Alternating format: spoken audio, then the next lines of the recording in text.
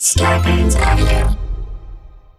Are we? Yes. Where are we? Here. Why are we here? Not entirely clear. We are misfits thrust into existence by random chance, with no hints at all as to how we're supposed to make sense of it all. It's immensely bizarre. Here we are. Hello, everybody, and welcome to the most important episode that I have ever recorded. I've been doing this show for 5.5 years, and if I could pick one episode to have every single person listen to right now, it would be this one. I wasn't at my best. I wasn't as knowledgeable about this subject as others. I wasn't asking as good of questions. I wasn't my funniest, but my guest today is such an incredible communicator, doing such incredible work, trying to save humanity and articulating it in a very clear and accessible way. This is important. Please watch this entire episode, and let's all do what we can to try to save this. So, how should I introduce you, by the way? Nina Pfefferman. I'm a professor in both the departments of ecology and evolutionary biology and mathematics at University of Tennessee in Knoxville. I'm also the associate director for our One Health initiative. I'm also the director for the Mathematical Modeling Center. Take your pick. Okay. Great. How's the apocalypse treating you? Oh my God. It's kind of the apocalypse. Yeah. I've never been so consciously jealous of the idea of being a theorist. Normally I'm an academic theorist, and I think my own reasonably interesting to me and no one else thoughts, and write papers, and generally get to ignore everything. Last couple of weeks, every time there's been a potential pandemic, I become applied and relevant and doing important work. But like this time is crazy.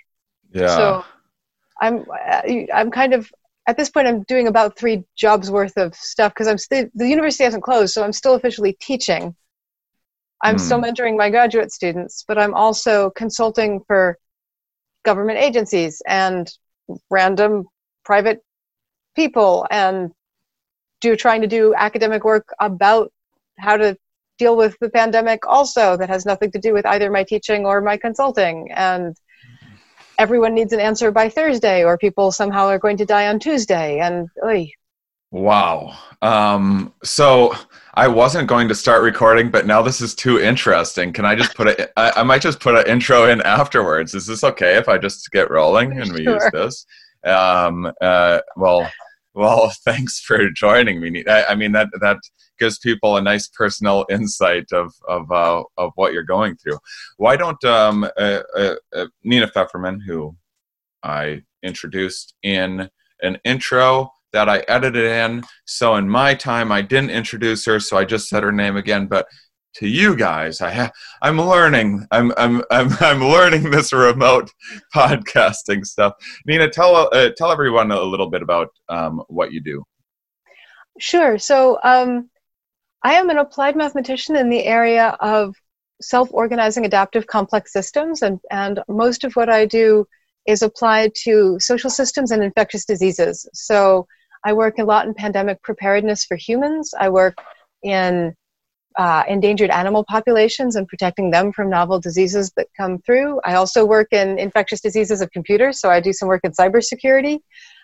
Basically anywhere that you can use math to understand how individual behaviors and collective threats interact in order to shape the dynamics of some kind of infectious or outcoming emergent process, I do that. Wow. So you're the right person to be talking to right now. I'm one of them.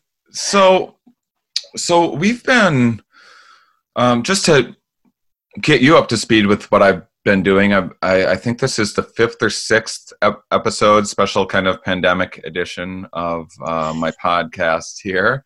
I'm trying to release about one a day and get as many different points of view out there as possible.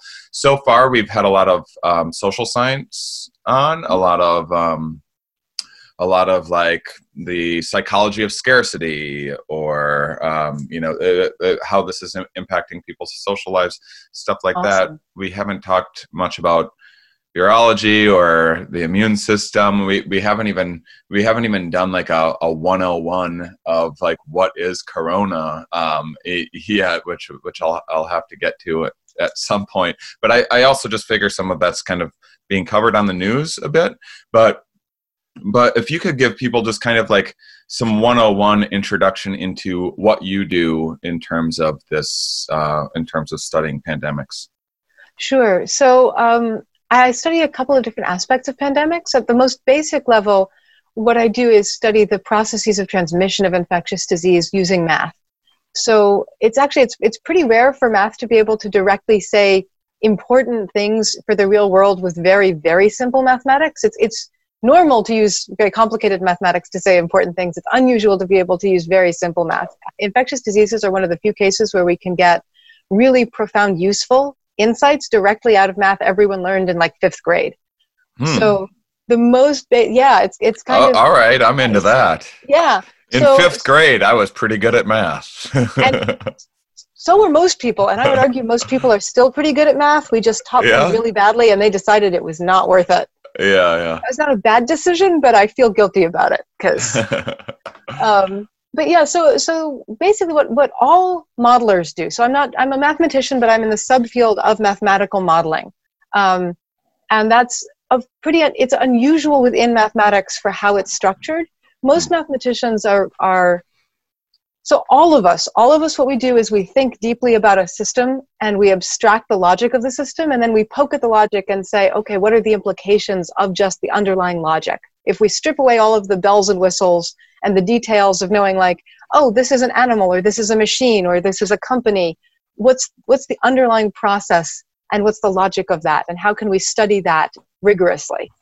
Modelers take that one step further a little bit, and instead of then poking just at the abstraction itself for elegance and beauty to understand what it is we've just said when we make that abstraction, we then also try and figure out which levels of abstraction allow us then to say useful things about the system itself back in the real world.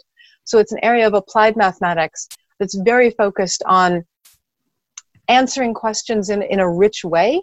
So I like to define modeling for people as becoming a very technical painter, where if you paint a good enough painting of a clock, it will let you tell time.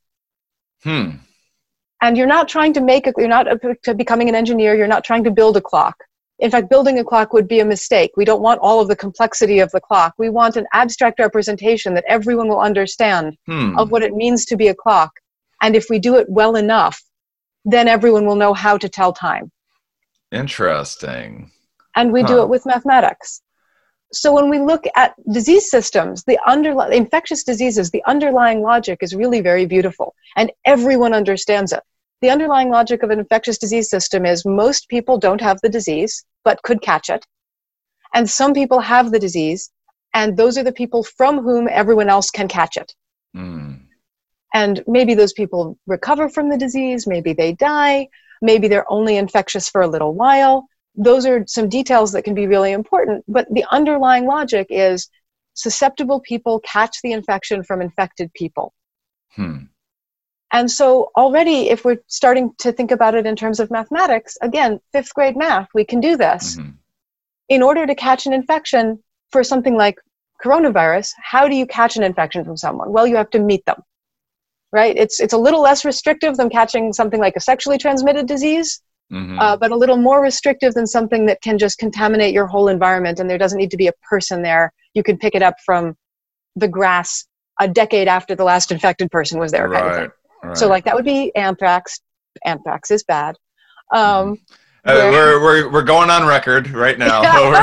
we're going to say anthrax is bad. I feel comfortable putting that on the record. But no, I don't think you're going to get too much blowback from that. Well, it's also quite beautiful. I don't want to denigrate. But no, so seriously, like an animal, like in Africa, a wildebeest can die of anthrax and decompose into the soil. And that soil can maintain the potential to transmit anthrax to the next animal for years. Interesting. seriously. And when I read models of that, I'm always blown away by the fact that we haven't all just died of anthrax. But the answer is, it turns out to be, oh boy, it turns out to be difficult to transmit. The answer is it's there, but it's hard to catch. Okay, that's why. It's funny. So far with this podcast, it's been so I've intentionally kind of gone like, I want to be like COVID adjacent. So like, you know, talking about it, but from a different point of view than the same things that people are saying like over and over again. And what I've got from this so far is every episode I've gotten like at least one new horrific idea to worry about. Okay, so if you need epidemiological horror, anthrax actually shouldn't be your go-to. We have so many more creepy things. Oh, good. Oh, terrific. I hope that you'll by the end of the episode, I hope that you'll have shared a few more scares with us. Sure, if you'd like. My lab actually maintains, because we get pretty robust to these things. If you work in these fields, you get. It's hard to creep people out after they've done this for a while. So my lab actually has an internal competition of one-upmanship of who can find the next most gross thing that actually gets all of us to go, oh. Yeah. You get a stomach for it after a while. You know, comedians do. This is why comedians get in so much trouble publicly, is because you know, to make something funny, there needs to be this sweet spot between what is benign and what is a violation. This is my friend Peter McGraw's theory, and you know, like a grandfather too benign, an erection too much too offensive, but a grandfather's erection, hey, we can all laugh about that.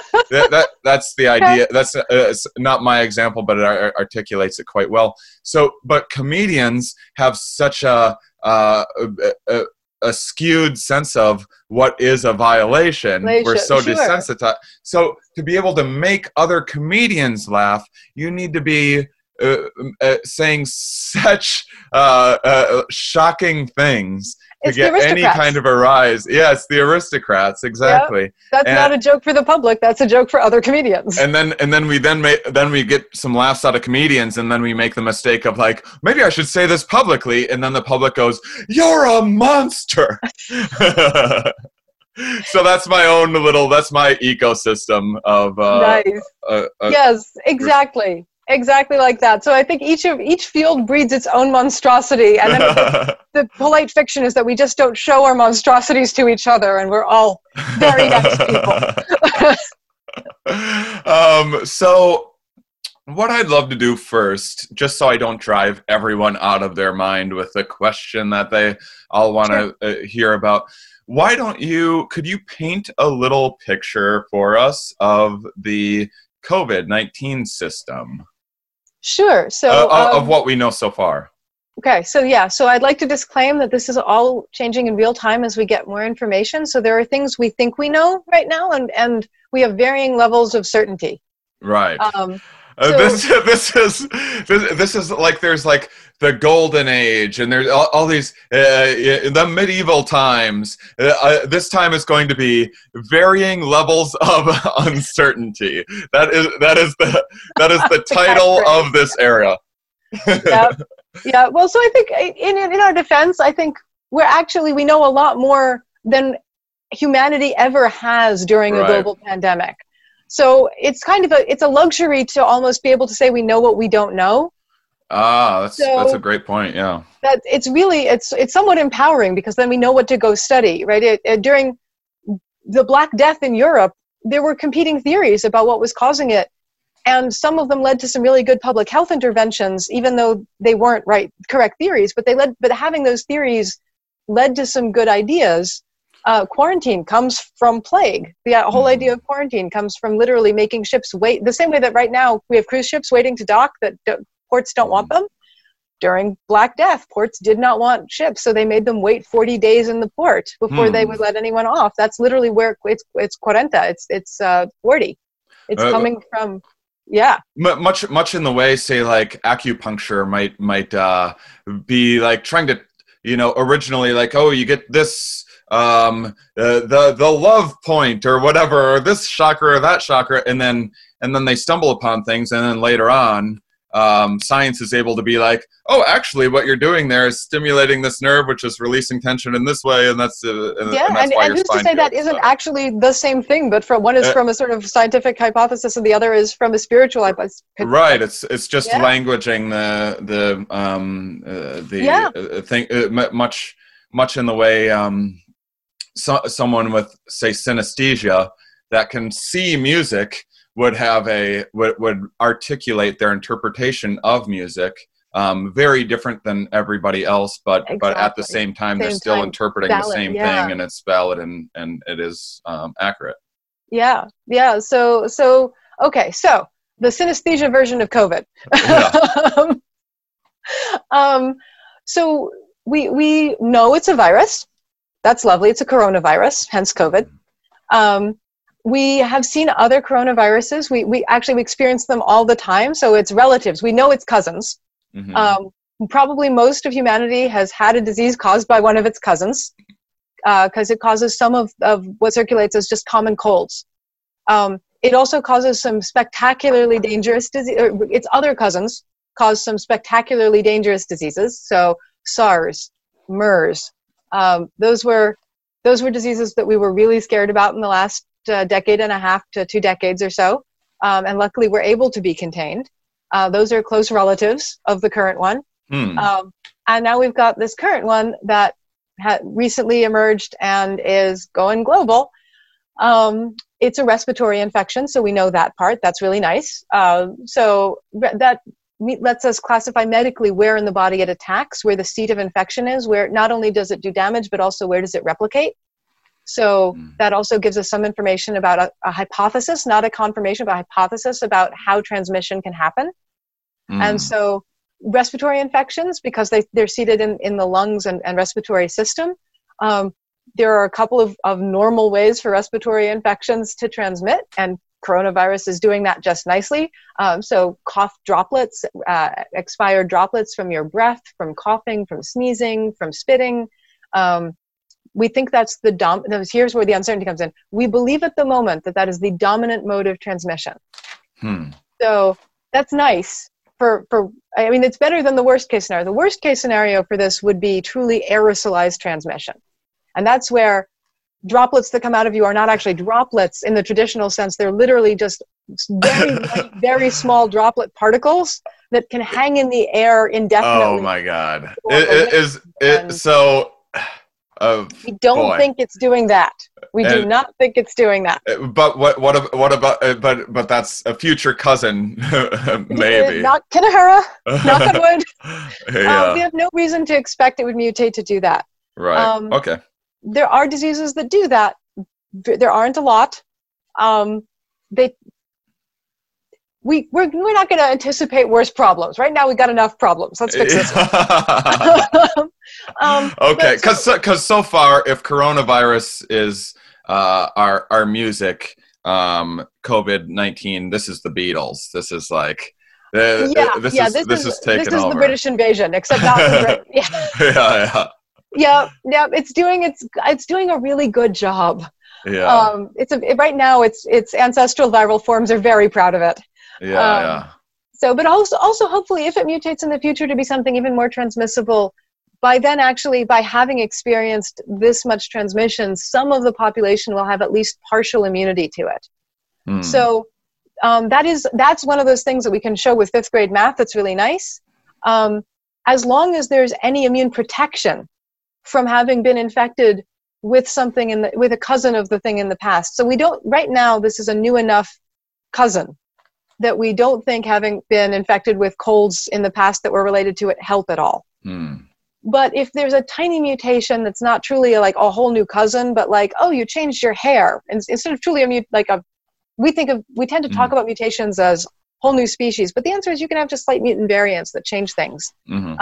So if we're worried about like slight mutant variants, it's what we usually call different strains of the same disease instead of a whole new disease. that's sort of the viral equivalent of just getting a new haircut or changing your style or going through a midlife crisis. It's not a whole new disease. It's just right. It's just a new strain. reinventing itself. Right, exactly. Experimenting. And for many diseases, so not all of them, the human immune system is also really complicated, and it has a variety of reactions it can have. So there are diseases actually for which having experience with a disease makes the next infection worse instead of better. Thankfully, those are rare. Things like dengue, where you have this primed immune response that's actually much more dangerous if you get it again. And that does have to do with different strains. But hopefully, again, we're talking about hypotheticals. We don't expect this to happen right now, but hopefully even if COVID mutated to a more viral strain in the future, because it's sweeping the globe at the moment in its current strain, if there's a little bit of residual immune protection, people might still get it, but it might not kill as many people. So that is a fine distinction in epi. Sorry. So no, I shouldn't.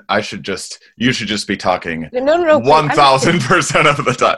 But I have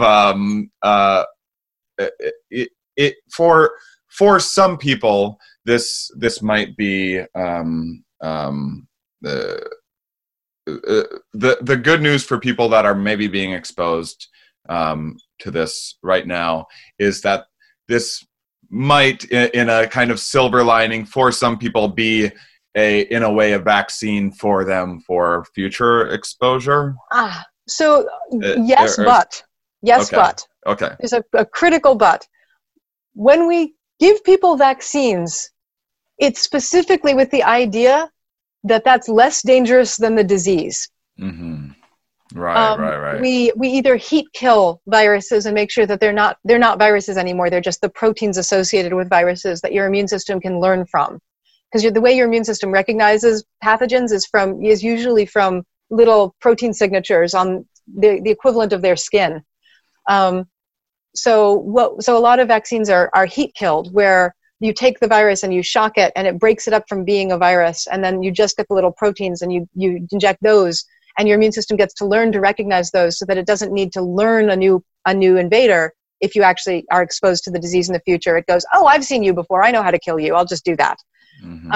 Or they are what's called an attenuated strain of live virus. That's the other kind of inoculation that we give in vaccines, and that's when we've specifically scientifically bred a disease that has all the same proteins or most of those same proteins, but doesn't cause you to get sick. And people actually screw this up all the time. People, when you get an inoculation or or either heat killed or attenuated, you can feel sick for a couple of days. That's not actually making you sick. What you're feeling is your immune system ramping into overdrive to deal with it, and that makes you feel crappy. But you're not actually catching the disease, and you can't transmit it to anybody, and it's not dangerous to you. You're feeling kind of run down, and you might get a few things that you think of as symptoms of the disease, but what they really are is manifestations of your body fighting the disease. And essentially your body is putting all of it's like a war effort. Society stops being, it feels kind of crappy for a while to be like, quickly, everyone to the front and like defend the nation. Much in the same way that a stress response system might mobilize all of energy to your legs to run away from danger and maybe shut off the immune system when you're trying to like run from a lion, which is, it used to be, a silly analogy in a modern age to say run from a lion, but who knows now that we're going to have to open up zoos and at this point, anything is possible. Anything's possible. We might start running from lions again. So the reverse is happening when the immune system is primed and then set in overdrive, where the immune system's shutting off all that kind of physical energy to kind of move around. And so is that? Am I thinking about that correctly? It's not so much shutting it off. It's that it's compromising how you feel in order to keep you safe. It's going, you know what? Normally, you feel pretty comfortable in your body because you're used to how it functions and it's functioning well. And instead of shutting off energy to those other processes, what it's doing is saying, yeah, right now, you as a human don't function particularly well at 103 degrees Fahrenheit. But you know who functions even worse at 103 degrees Fahrenheit? Your pathogen. So we're just going to ramp up your body's core temperature to something that we think the disease inside you can't take. And so even if it Fascinating. makes you a little bit uncomfortable, it's going to make the disease incredibly uncomfortable. And then we're going to have an advantage in fighting the disease. So it's literally like the Russians burning the crops as the invaders came across the landscape in world wars, right? I mean, Right. the Russians are like, we have food stores, but if you're trying to forage off the land to feed your soldiers, you're going to starve. So we're not going to have a lot of food. We're definitely going to suffer for this, but we'll survive it. You won't. That's Wow, what yeah. the immune system is doing with things like fever responses. So it's not that you're shutting down the parts that are healthy. It's that you are compromising them a little bit. I see. But you're doing it in order to make the pathogens living in your body even less capable of replicating and making you sicker. So when you get sick, you have these two things happening in your body, and we experience it as just one thing. We experience it as feeling unwell. Mhm. But there are things that the pathogen is actually doing to you, like tissue damage that it's causing because it's living in and destroying your tissue, Mhm. or actively taking over your cells and replicating if it's a bacteria, like using the machinery if it's a virus to produce more of itself, or eating the nutrients if it's a bacteria. All like those are things that the virus is particularly or bacteria is particularly doing to you. Experience those. Mm-hmm. So this is so fascinating, and I'm just like, man, this is such a no. There's not this, but I should have been learning about this stuff earlier. This is I'm realizing what a blind spot this is for me with someone that's been doing a science podcast for 5.5 years. I'm kind of surprised that I don't know this stuff already. In terms of these physiological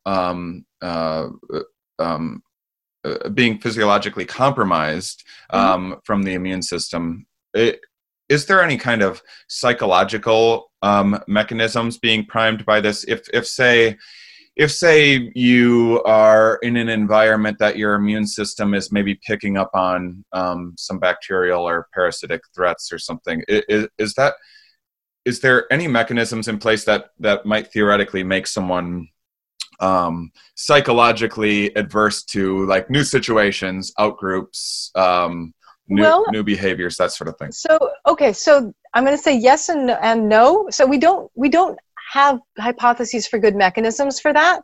There was, however, a really cool study that was not at all mine that I read a few years ago that tried to link political conservatism with parasite risk. That's what I'm kind of referring to. And that was an incredibly cool study where they just looked sort of qualitatively, but they didn't propose a mechanism. They talked about some mechanisms, but it wasn't we're going to go in and test. Here's how this chemical feedback happens in the neuroscience of the brain that does this once you've got a parasite or parasite threat. Parasites, for the record, also have very different interactions with our immune system than viruses and bacteria. Okay. So humans have very complex ecosystems in their body, and the different things that can invade us are kind of as different as if you imagine walking into a woods and then looking around the woods and going, what lives here? What has come into this patch of forest? You're going to get trees, and you're also going to get maybe grasses and shrubs, and you're also going to get amphibians, and you're going to get birds, and you're going to get mammals, and they're going to be little scurrying shrews, and there's going to be big deer and maybe a moose. Obviously I'm thinking of a North American forest, but pick your favorite forest, you're going to get this kind of diversity. That's the same kind of diversity, but on a very different scale that you get in terms of potential diseases that can, infectious diseases, even if we just limit it to infectious diseases that can invade your body. So we have parasites and viruses and bacteria and fungi, and parasites themselves break down into different classes of nematodes and helminths, and so the distinction also, right? Parasites are living organisms that themselves invade. I hope whoever I know that there's some listeners that have told me that they. Because of some of the dense nature of my podcast, they sometimes, rather than, they'll have lighter podcasts when they're at work and working in front of their computer that they don't have to pay as much attention to, but they'll listen to this podcast when they're, say, in the bath. And so I'm happy for those listeners listening to all this right now that are getting to listen from the comfort of of a bath, right? Of a nice bath. Yeah. Yep. This Luckily, is I want to be sitting in a tub of sanitizer as I'm hosting these episodes. yeah. So Sorry. No. So yeah, I don't soak in a tub of sanitizer. That won't help. Okay. Well, so this is, I am learning so much. Could you give me just a little bit of a rundown of the difference between what is the difference between a parasite, a virus, and a bacteria? Absolutely. Okay, let's start simplest and go most complicated. So the simplest one is a virus. That's actually not the simplest disease. It's simply the simplest of the three that you mentioned. The very simplest diseases are prion diseases. Prions are literally proteins that essentially corrupt other proteins around them to become like them. And we don't really understand prions, but they're fascinating. So things like mad cow disease are prion diseases. But then there's viruses. So viruses are incredibly simple. There's actually debate in the scientific community semantically about whether or not viruses are alive or not. Yeah, I've seen that. Yeah. What is are they zombies or not? Do you have a definitive answer for us? I don't. So it's philosophical. It depends on what your definition of living is, kind of, right? Right. So it's not zombies. So we're convinced they're not zombies, because the idea of a zombie is it was alive and now it's dead, but it's still moving around and acting as though it's alive in some way. It's interesting because we're having a lot of philosophical debates coming or already having, where we're sitting around being like, what is living anyway? How do we define what living is? Yep. And philosophers are sitting around being like, what are you talking about? We've been doing this for thousands of years. Why are you late to the party? Right. Yeah. Okay, so a virus. Yeah, so a virus, the reason that there's debate is that if you think of the definition of life functionally as simply existing and then replicating yourself. So you think, like, essentially, if it seems like what you do is exist long enough to have kids, and if you call that your definition of life, then people are like, sure, viruses are alive. Because what a virus is some genetic material wrapped in some proteins. And all it does, it literally acts a little bit like a cellular injection needle. It gets into a body, and then it finds a cell and injects itself into the cell, and then inserts a portion of, so most viruses, there are exceptions to every rule, so I'm describing generic virus, inserts a portion of its genetic material into the genetic material of the host cell and turns the host cell into a manufacturing plant for more viruses. And then the cell stops doing all of its normal things and just makes more viruses until it gets so full of viruses it bursts, and that releases more viruses. That is amazing. Isn't it? It is beautiful and horrifying. Yes, but you can see also why there's debate about whether or not that's alive, because it's a biochemical machine. So, but also humans are biochemical machines. We're just really complicated about it. But viruses are simple enough that we can look at the virus and just go, oh, here's the RNA or the genetic package, and here's the protein around it that provides the machinery to inject into a cell and to snip the genetic material of the cell and insert the instructions for making more viruses into that genetic material, and then like seal that up, sew it up, and be like, okay, start making virus, and the cell goes right off and starts making virus. Like, is that alive? That's a philosophical question. As a scientist, I honestly look at it and I go, I'm not going to be able to answer that. It's a semantic philosophical question. I mean, I have a lot of days where I just feel like genetic material wrapped in proteins. Like, that's really all that I am. Okay, so then there's bacteria. So bacteria is the next. So viruses are the run-of-the-mill, simplest, boring old viruses. And then not simple. Prions are even simpler. But yes, viruses are because they don't even have the genetic material. They're just the proteins. So how does that work?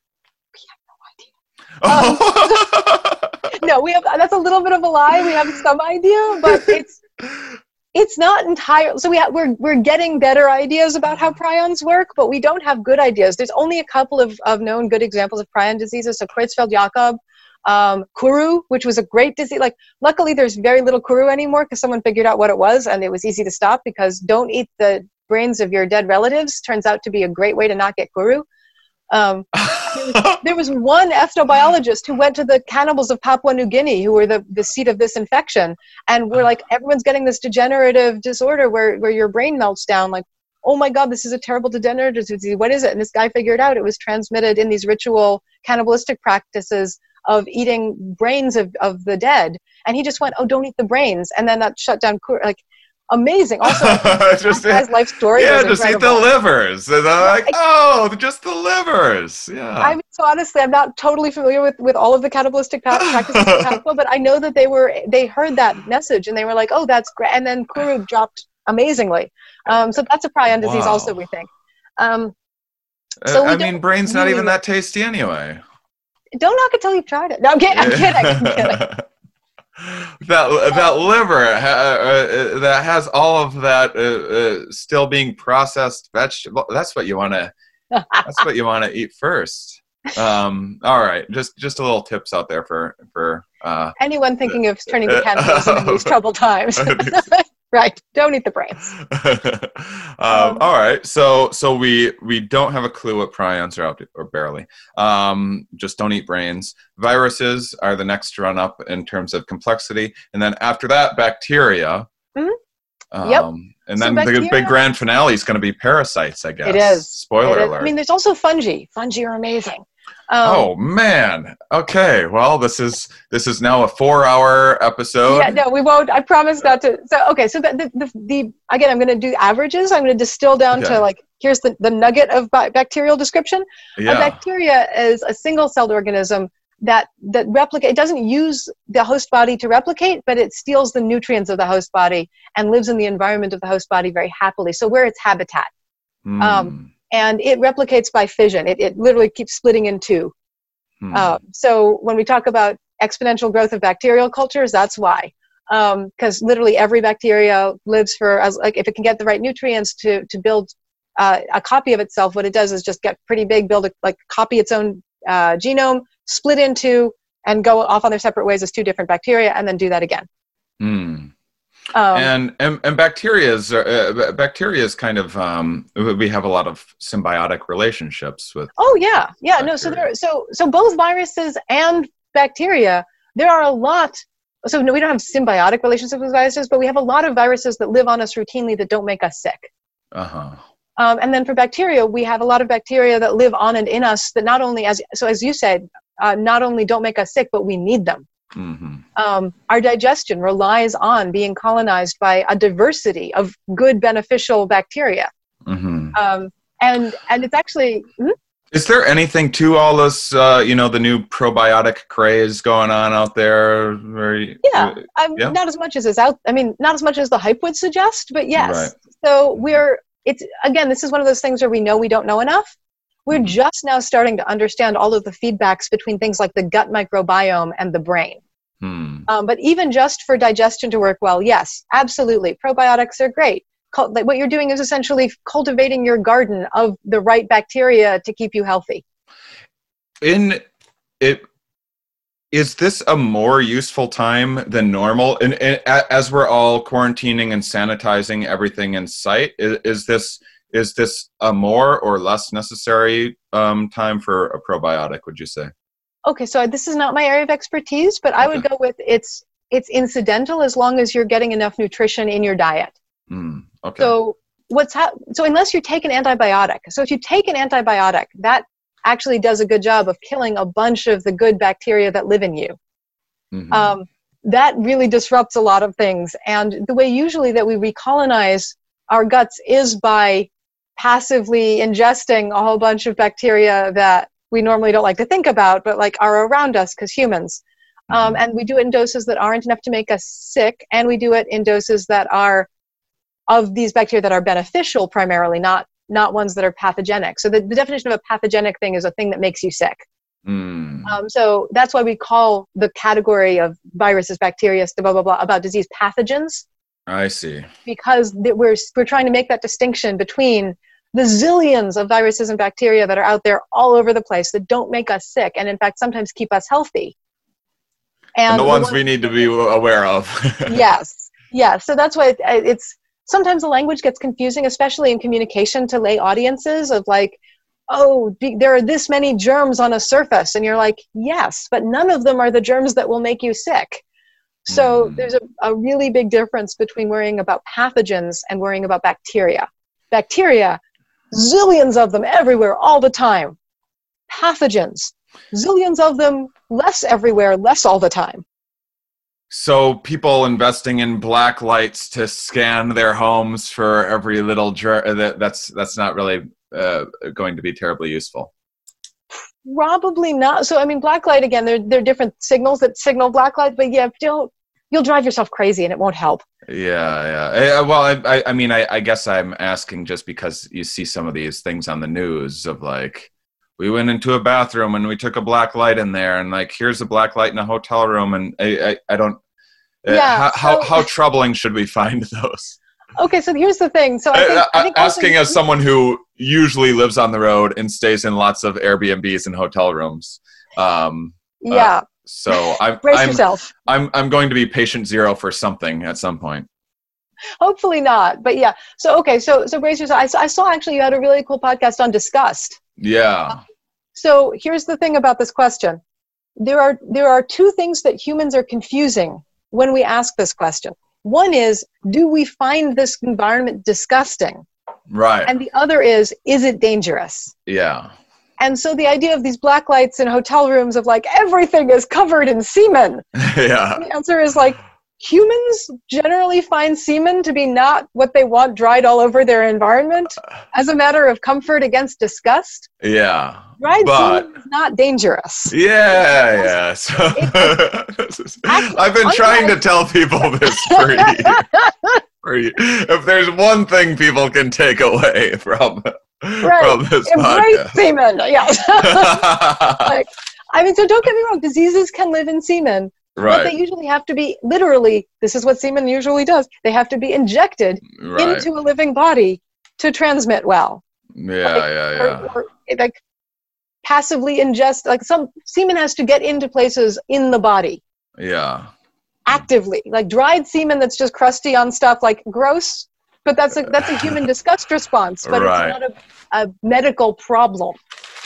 Well, this is really interesting. The features that we have adapted with, and these many kind of heuristics, these rules of thumb that we have to, we evolved to kind of pick up on some indicators long before there was science, before there was germ theory, before there were these tools.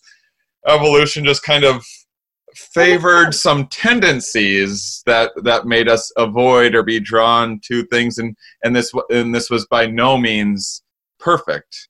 These were just these. But it's also, it is, as you pointed out, it's evolutionarily beneficial. Mm-hmm. Because if you don't have certainty about which things are dangerous, it is true that a lot of things that come out of human bodies transmit disease. So respiratory infections, coughing, sneezing, like snot.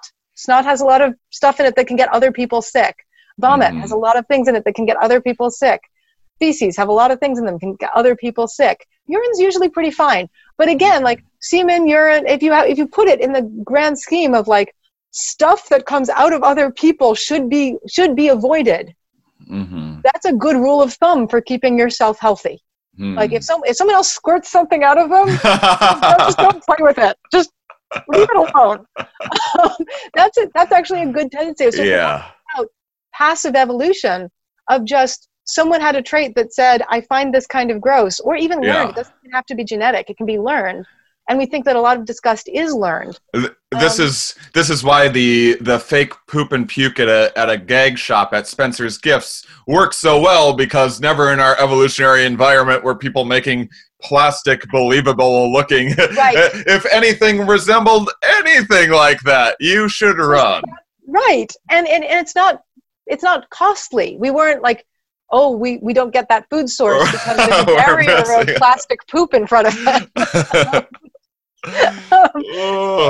So So you can see how selection, neutral selection, Yeah.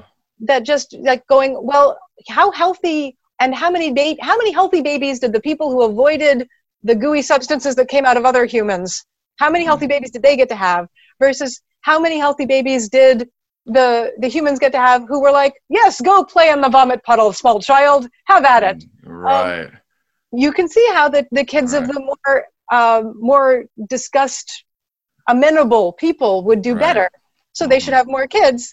So we should, as a population, that's literally all that evolution is. The idea of selection is the idea that you have this behavior or this trait that makes it marginally more likely that you survive and reproduce. And so your kids are likely to have the trait, and there's likely to be more of them, because that's literally what it means to be more likely to survive and reproduce, is you get to have more of your babies out there in the world surviving and reproducing. Yeah, that's interesting when the environment, changes quickly too. What was germaphobe one day is just prescriptive normal behavior. The next, it might be all of the germaphobe hypochondriacs of our generations are the ones that are going to have the fittest offspring in the next generation. They may. I will say I would put in a plug for the non-germaphobes among us. Yes. We are luckily smart enough to adapt our behaviors, so not biological adaptation, but to adapt our behaviors to go, right now the germaphobes are right, and so I can behave as though I was a germaphobe. Right. And that is appropriate. And maybe that will keep everyone safe, which is our whole idea of social distancing. That's the whole idea. Right? But pretend to be agoraphobic for 2 weeks. Right. And then but under normal conditions, being agoraphobic, there's tremendous costs on that individual. Yeah. I mean, and that's that again, under normal conditions, that's a terrible burden and a serious mental health illness. I mean, this is going to be something that I haven't heard anyone talk about. Is that I kind of have been. I feel a little foolish for it in this crisis, but I have been preaching that we're kind of almost psychologically allergic to modern living. The kind of adaptive fear responses that we have for our old environment makes people unnecessarily adverse to traveling or taking in other cultures and stuff like that. And I'm very pro everyone should get out there and take in life and have more new experiences. But not right now. But not right now. But say a vaccine comes and we get past this one and we think of these wonderful social things that we can implement, like we have kind of pandemic fire drills or something that we start doing, how to hit the pause button on an economy when something like this happens again. But what I hope is that people don't start sheltering themselves when they don't need to, because there's going to be costs involved. Then if this does turn everyone into a full-time germaphobe and people don't adjust when things go back to normal, that's going to have its own costs. Yeah. So I take solace in that's not likely from what we know about human psychology. Uh-huh. So the analogy that I've been making to people right now is, and it's a brutal one, so just please take it in the spirit in which it's meant. Mm-hmm. But if you lived through and can remember how it felt to be in the United States in the weeks immediately after September 11th in 2001, that sentiment of, oh my God, the ground has fundamentally shifted, the fundamental security of the nation is now a totally different profile. Is anyone ever going to really feel safe opening the mail because there might be powder form of anthrax? Is anyone really going to feel safe going to a large public gathering because it might blow up? Do we have to be suspicious of each other because racial profiling now based on global patterns in terrorism? What does this mean for? I mean, there were some truly terrible things going on in the national psyche in those weeks immediately following September 11th that weren't just about the response to the actual tragedy and loss of life and emergency responders trying to dig out of the rubble of the towers, and like terrible things were happening across the nation in terms of feeling like, do we ever get back to a sense of normal societal engagement without having to have that underlying distrust of our environment that it might just explode? Mm. And of course, the answer to that is it's a normal human response to have that question. But the nice thing is that humans are actually en masse pretty resilient. And when we identify threat, we do tend to go into panic mode and we do it badly. And right now we're doing this all terribly badly. Mm-hmm. There are smart ways to handle pandemics and there are stupid ways. And right now we are pretty much globally doing this very stupidly. Mm. But I have a lot of faith that, as you say, instead of doing sort of pandemic fire drills, what we could do is actually have better baseline education, Mm-hmm. so that if this happens again, we don't instantly go into stupid mode. Mm-hmm. Because this would all be so much better even right now. We have way better tools for fighting coronavirus right now than we're using. Like what? Tell people how people can best navigate, from your point of view, this situation, individuals and society. Sure. So, and by the way, if your last point, if I take anything away, it's that all of these new habits, all these new yoga habits that people are starting, we probably can't expect them to last beyond this quarantine either. Is the downside? Well, so right, so individual psychology tells us actually that it depends on whether or not they're coping mechanisms or they're self-soothing mechanisms. Yeah. So if we adopt healthy habits as coping, Mm-hmm. then when we're no longer challenged by the environment, the theory tells us that we'll probably stop doing them even if we mean really well.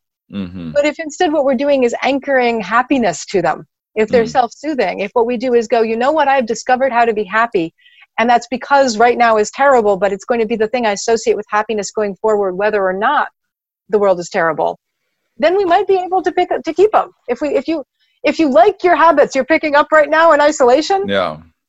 Instead of thinking of them as how you cope with the world being awful, if you think of them as just how you find your center, we know that we're a little bit better at keeping those. Holy crap, you are a very, very smart human being, Nina, and such a good communicator. Thank you. So all right, I want to listen to you. How can people be smarter right now? Okay, so right now, individuals, this is a little bit cynical on my part. There's not a huge amount individuals can do differently other than please take social distancing and personal hygiene seriously. And that doesn't mean go crazy. That doesn't mean disinfect your walls. It doesn't mean refuse to be in the same room as your family unless someone is actively sick. It means take reasonable, most of us understand some baseline understanding of what germs are. Wash your hands. Don't touch your face. When we say social distancing, every time someone says that, I go, oh, like I like something goes off in my there. That's the one I've been having the hardest time with, is the not touching my face. I'm like, oh my god. We all do. So, yeah. Okay, but even that, I think we've done a bad job of explaining the why. There's a why to don't touch your face. Mm-hmm. This is a respiratory illness. We think it makes people sick by getting into the respiratory system. Your face has a bunch of openings that drain directly in to the region. They drain into your throat. Your throat has both your trachea and your esophagus, your windpipe and your food pipe, and you have a little flap, the epiglottis that just sort of flaps between the two. It's really easy for things in your mouth, in your nose, in your eyes to get washed into like little bits of fluid. It's not like trying to swallow food that's solid that has to, like if it goes down your windpipe, you choke and you have to expel it by coughing forcefully. Little bits of virus in tears, in snot, in saliva can wash pretty easily into the trachea and then infect your lungs. Mm-hmm.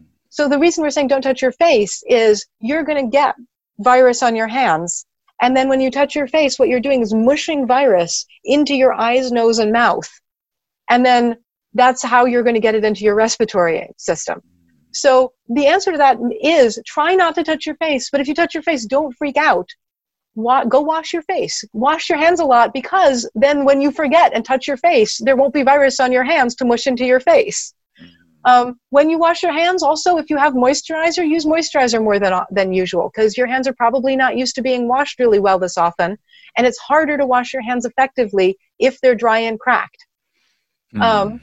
your skin has really good defenses against viruses. We actually have surface peptides, surface proteins that live on our skin that our innate immune system makes that just deactivate viruses that land on us after a little while. But we keep washing those away because it's more important to get rid of the virus. It's much more important to get rid of the viruses. Don't take away from this that you shouldn't wash your hands. Mm-hmm. Do take away from this that you should take care of your hands so that they continue to provide that barrier.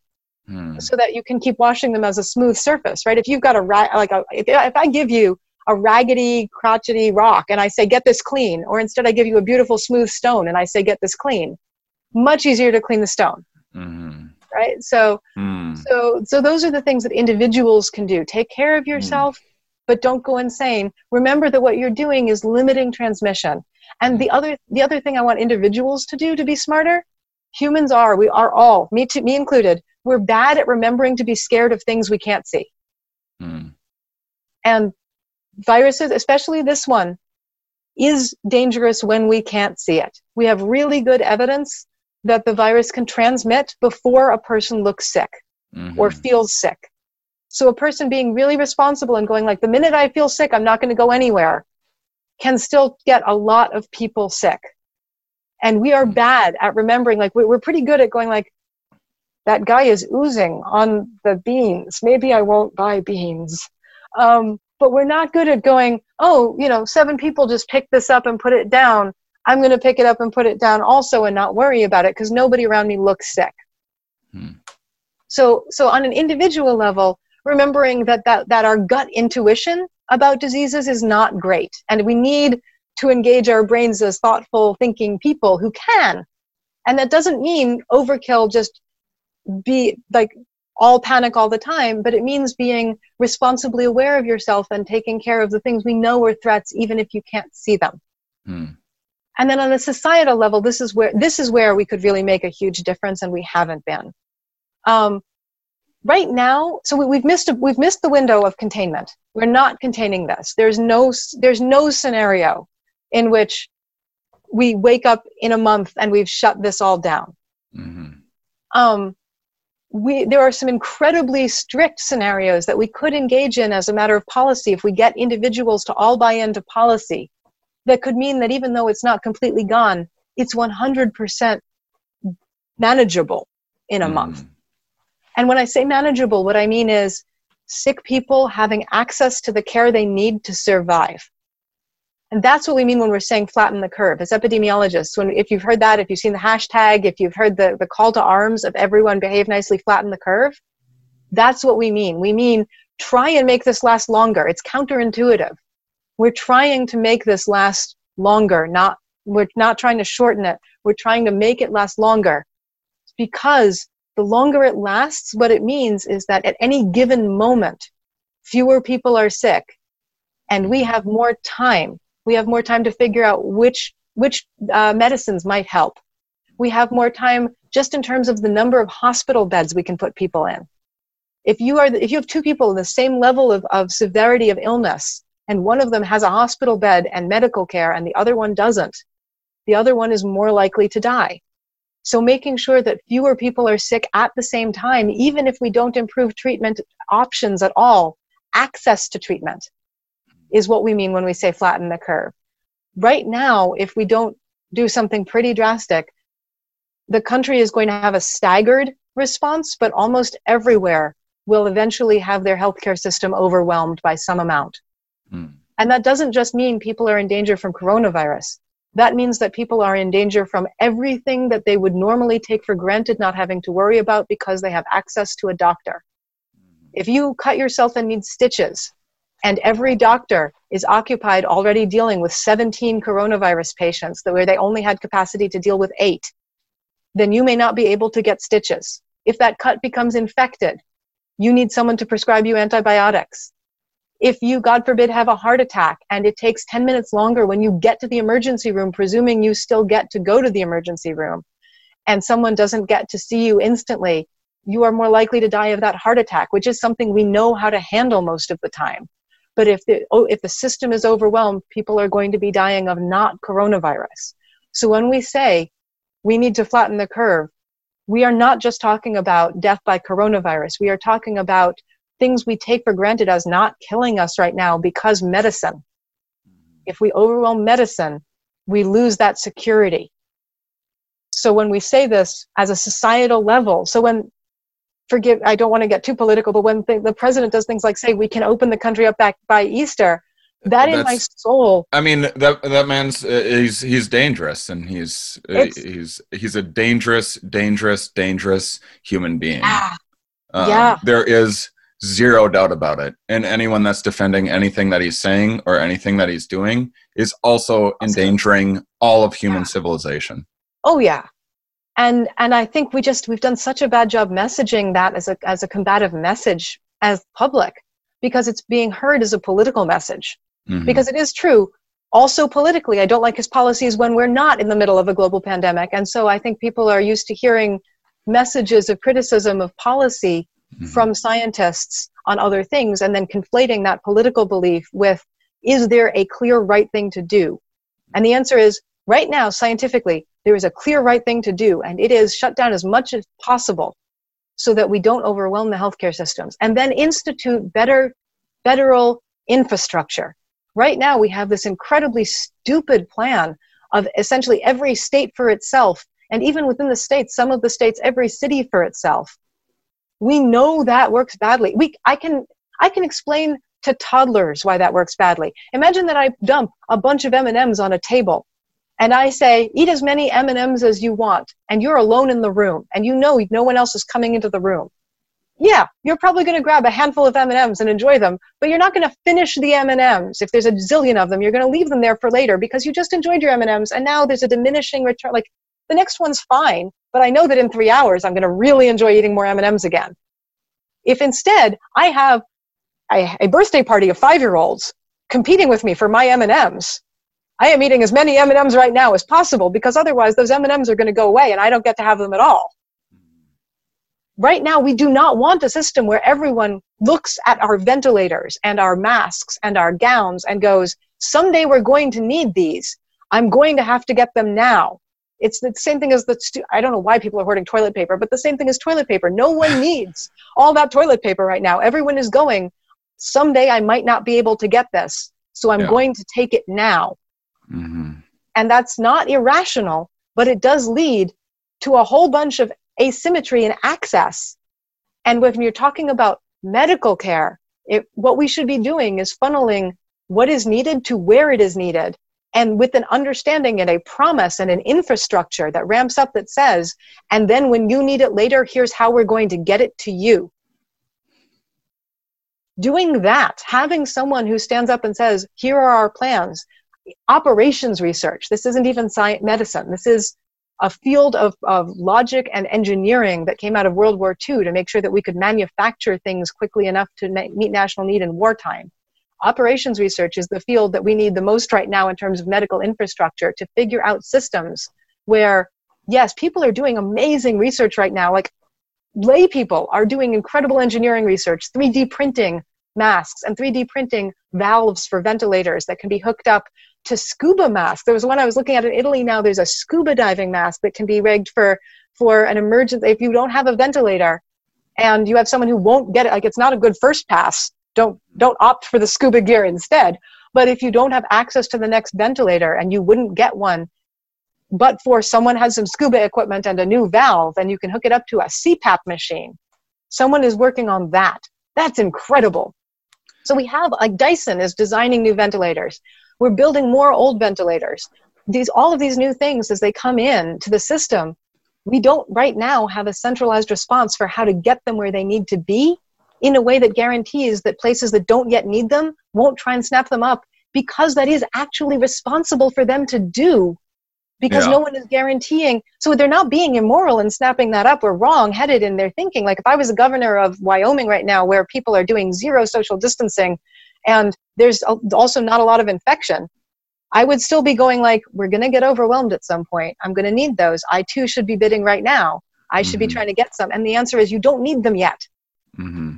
But it would make no sense for me, the scientist, to tell people, don't get them, you won't need them. You will need them. What we actually need to do globally, but certainly nationally, is have the political and social will to demand coordinated response and then trust the system. And right now we don't have trust in the system. Well, how could you? I mean, Yeah. it's having watched a lifetime of just a blank check being written to have the latest and greatest aircraft and bomb and tank that just ends up in storage collecting dust that no one even ends up training with. Just a blank check for Rambo. Like if this was Godzilla, we'd be ready. Maybe. But to then see that same system bickering over whether or not we should get more ventilators for people and spend money on ventilators, or if we should cut some corners and save some expenses on ventilators, is just, I mean, it's just beyond absurd. I've been a comedian for 16 years, and it's hard for me to find the joke there, because it's I don't know, it's troubling. Yeah, it's but I take comfort a little bit in the idea that it's very human. Yeah. Because also it's easy to lose track when there's an obvious threat. It's easy to lose track of the diversity of threat that we always face. Right. And which one is the next one is challenging to figure out. So right now it's ventilators, and it's really easy to say to ourselves, how did we not just mass produce 100,000 ventilators and have them sitting around for this? And as an epidemiologist in my soul, part of me is like, it's not like we didn't say a respiratory pandemic was eventually going to happen. Right. But also it is true that like there are finite resources in the universe, and there are lots of threats. And it's probably not Godzilla, but you know, it could. There's 3 years ago we were all worried maybe Zika or Ebola. Right. And ventilators were not the thing for that. And so I really this is just me, and I'm not disagreeing with you. It's incredibly ridiculous that we're so well prepared for some things and so underprepared for others. Right. But I really like a portfolio response. I like thinking of our risk profile the way that so my husband is in finance. Businessmen talk about risk profiles for their investments. They don't say, oh, the most lucrative or the most risky stock is this, and so I'll avoid the most risky stock and I'll invest only in the most lucrative one. They balance their risk portfolio. We're bad at balancing our risk portfolio in terms of what we prepare for existential threat. Mm-hmm. But that's not even that's the anticipatory problem. Right now, we're just in the response phase. We're not in the preparedness phase. We're in the response phase. And even in that, right now, it would be so much better. And I don't know who to tell. So hopefully, like you and your listeners, go figure out who this should be. But seriously, if the federal government won't do it, the governors there should be a coalition. There should be someone making the same way that right now we're seeing hospitals spin up panels of bioethicists to figure out who's going to get scarce resources and when and why. This should not be a free-for-all where we're just going to have the strongest competitors have the most resources as states or as hospitals or as cities. And it shouldn't be that the messaging, right now we're failing at messaging, and it shouldn't be that people who don't believe it's a threat because they're listening to the wrong advisors die. Yeah. And to me, that's the greatest tragedy, because there's nothing wrong with listening to a political advisor you have trusted so far.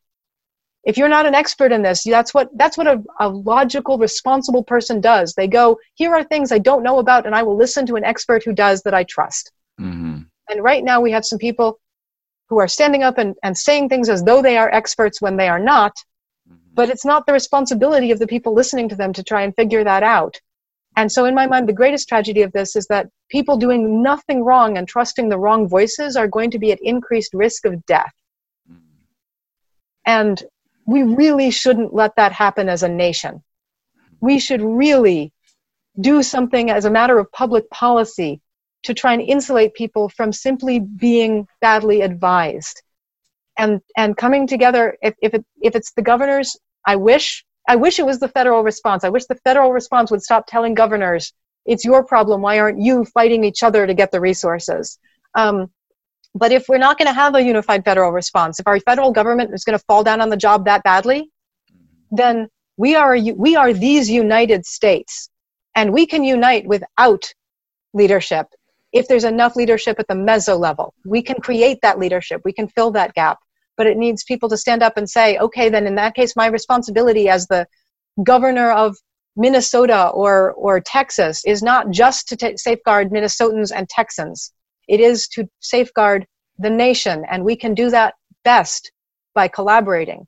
We have always fought systemic existential threat as humans together. There's a reason that World War II was the Axis powers and the Allies powers, and it was not just Germany versus Great Britain. We come together well, and we handle incredible threats. Mm-hmm. And we don't do it by squabbling with each other. Mm-hmm. Right. Well, this is amazing. I could listen to you talk all day. You are terrific. Can I ask you, just to end on maybe a lighter note, and maybe this will be even scarier. But we have this is just to tie up the loose ends of our conversation. One, I need to hear about parasites because we haven't. So we had prions, that's child's play, and then viruses. Okay, everyone's into the viruses now. We get it. Bacteria, a little more complexity. But for all the hipsters out there, let's tell them about parasites. So parasites are awesome. Parasites are animals that invade us and cause disease. So bacteria are definitely living single-celled organisms, but they're not animals. Parasites are animals. So we get worms, we get seriously, Google them, they're amazing. But so this is where the animal invades us, and it can either eat us directly where it's feeding on us and it's parasitizing us as nutrition. This is just like the most horrifying conversation. Oh, it's awesome. I've ever had in my and fascinating. This is amazing. Okay. The most horrifying diseases, I swear to God, fungal diseases of insects. Oh, we still got to do fungals. Oh, okay. We'll get to it. Do you have the time? I do. If you think it's going to be something anyone wants to listen to. Absolutely. Yeah. I'm an academic. I think we all love our subject. I sure hope that my listeners are like me and could listen to you talk all day. This is fascinating. But if we could maybe let's. I think I asked you to block off 90 minutes, so that would give us 15 more minutes. Sure. Is that okay? Sure. I don't want to. I know you're very, very busy, and I'm sure tired and everything else. I appreciate it. So believe it or not, right now, this feels to me very much like a break and downtime, because the rest of the time I'm literally the last 3 weeks, all I've been doing is rapid fire mathematical models to get very concrete answers to inform very particular problems so that I try and help people stay alive. Or thank you. Yeah. Well, thank you. Or sleeping, or quick conversations with journalists to try and get the word out. So right now, this feels like a lovely break for me, because I get to for a few minutes again, feel like just an ivory tower academic talking about these things I love and find fascinating. Yeah, and you're so good at it. And thanks again for being on Stand Up Science last year as well. And I had a blast doing that. And trying to explain some of this stuff to people. So parasites are animals. So we got worms. Let's just go through. So what's happening is that there are different ways that these animals can use us. And they can either literally eat us, they just need the nutrients. But more often, they live in us as habitat. And so the same way that we, right now we build houses and that's lovely, but before humans built houses, we would wander around and be like, oh, this is a nice cave. And this cave has, this fruit tree out front, and I'm gonna live here. This is a good spot for me to set up as a person. I have food, I have protection, it's warm, I'm good. Parasites get into our bodies and feel that way about our bodies, and then cause problems from that. And some of them are brazen, like tapeworms. Tapeworms are brazen about it. They don't actually necessarily eat us. They literally get in us and they're like, this is a warm, comfy place, and food keeps coming down that esophagus into the stomach. I'm just going to live here in the intestine, and as the stomach tries to process food for the human, I'm just going to eat it instead. So it's not even really eating us. It's using us to forage for and then pre-process its food for it. And then we aren't damaged by the tapeworm. We're damaged by the lack of nutrition, because then we don't get to eat the food we're eating. The tapeworm does. Right. So Amazing. Just touched my face. I got to hurry. Did you wash your hands? I have. Yeah. Okay, then I'm not as worried for you. Okay. All right. But so there's the ones that eat us directly. There's the ones that live in us and eat our nutrition instead. And then there's technically they're called parasitoids. They're ones that only use us during a particular life stage. So like they'll lay eggs in us and their eggs will hatch into pupae and their pupae will eat us. But then when they metamorphose into adult form, they don't need us anymore. So those aren't true parasites. Those are parasitoids, because they only need us for one portion of their life cycle. And then there are really cool parasites that have different phases. So like malaria uses different parts of us depending on where it is in its life cycle. And that's awesome. And then malaria is also really complicated because it also has a life cycle in a mosquito. So you can actually take malaria from one person and put it in another person, and that won't cause malarial infection. It actually needs to go through a mosquito to have a different part of its parasite life cycle develop in the mosquito, and then use the mosquito as an injection needle to inject the eggs back into the next human. And then it's so cool. This is cool and scary and fascinating. Yeah, amazing. I mean, malaria is awesome. I have an actual research grant to study the evolution of malaria and in birds and mosquitoes in Hawaii. And oh my God, do I love that research. But yeah, okay, so those are parasites and parasitoids. And then there's fungi. And fungi break all the rules, and they're incredibly cool. So fungi for humans, usually we don't get sick with fungal infections. We don't get badly sick with fungal infections most of the time. So things like athlete's foot, skin and roundworm, even though, it's either roundworm or ringworm. One is a parasite, the other is a fungus, and I always screw up which one is which. But one of them is a fungus. So things that annoy us but don't necessarily kill us. Fungal infections for humans, but then you get fungal infections in insects, and that's actually zombie disease. Yeah. So there are fungi, cordyceps, that take over the brains of insects and change how they behave. Yeah. So it benefits the fungus, which is amazing. Yeah, they fortunately we now live in an era where we can see wonderful video of this on like David Attenborough documentaries and stuff. Yep, and there are these great photos of like sporulated fruiting bodies of fungi like exploding out of the heads of dead ants and things, and it's marvelously gross. But not for nothing, we do have diseases that manipulate our behaviors as humans. They're not fungal, but we do have good examples of diseases that absolutely manipulate us into transmitting them better. Rabies is the best example in the world, right? Rabies transmits through saliva, and it's a disease that hypes you up on adrenaline so you don't sleep, but you don't sleep so you become paranoid and you get hyper-aggressive. Then it makes it painful to swallow, and you start hypersalivating. So you're drooling and not swallowing, and also hyper-aggressive and paranoid and violent. Also, it makes it impossible to sedate you, because again, adrenaline, and you have so much adrenaline that you honestly, you become somewhat less able to feel pain. So literally, you have a hyper-vigilant, paranoid, ultraviolet person drooling excessively and incapable of swallowing, getting into fights. It's an amazing mechanism for transmitting itself. Wow. What about is there any indication that there's STDs out there that make you hornier? That's a really good question. We would expect it. Yeah. But I think humans are already so good at being horny that it would be hard to figure out. We're pretty big. We're primates. We're pretty good at wanting sex. Can't get hornier. I mean, you could. I wonder. But we would expect that should be true if the diseases were being limited by how much sex people were having. I don't know of any examples, but that doesn't mean they don't exist. It just means that we maybe haven't quantified all of them.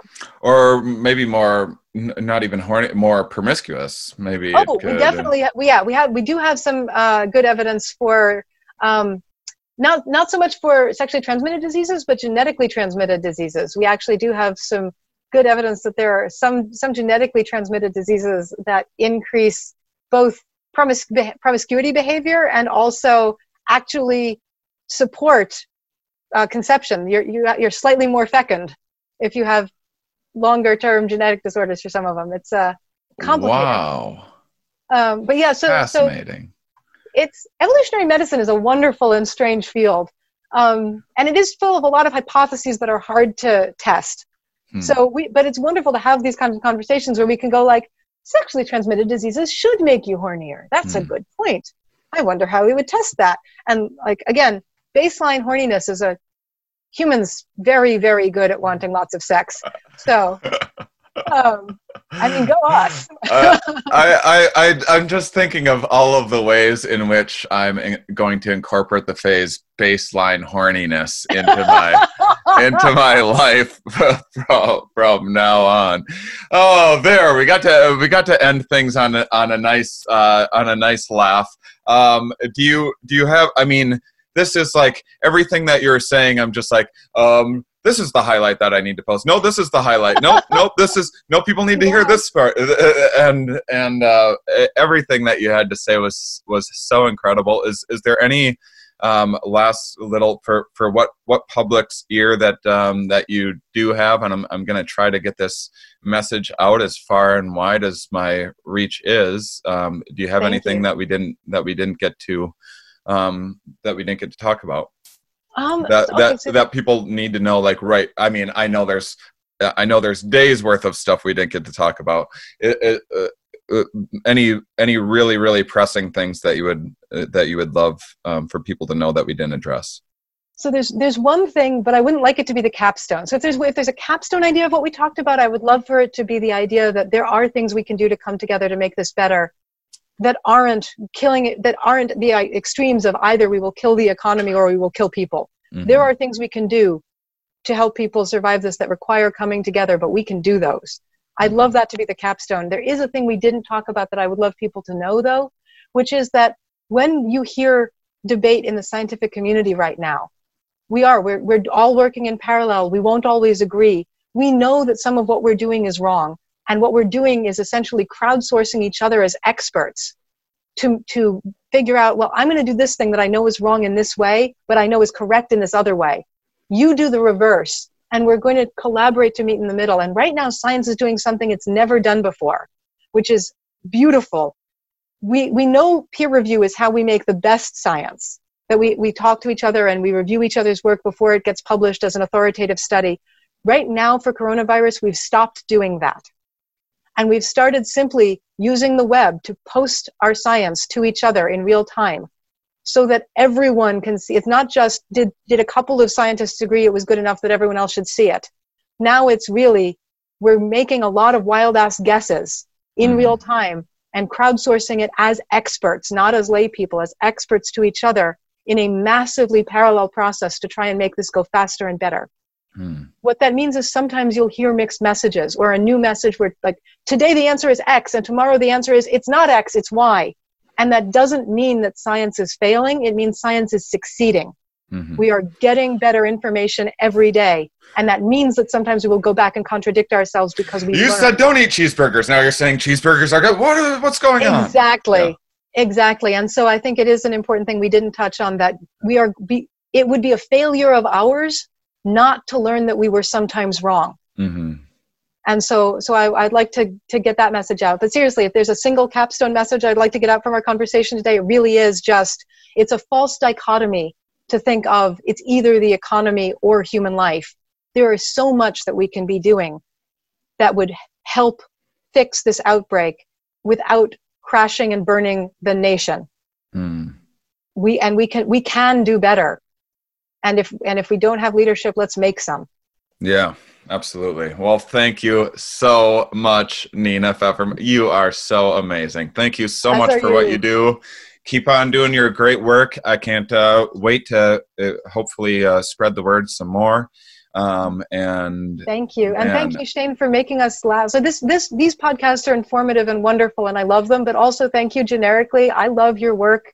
And right now, all of us need a lot of laughter. And so the comedians are, I might be trying to work to keep us alive, but you're trying to work to keep us sane. So thank you. Well, we're all trying. So thank you. And best of luck. And thank you, listeners, for tuning in. Please share this message. If not this link, if not this viewing, this information, spread it as near and far as you possibly can. And there's a lot more episodes coming your way. Thank you.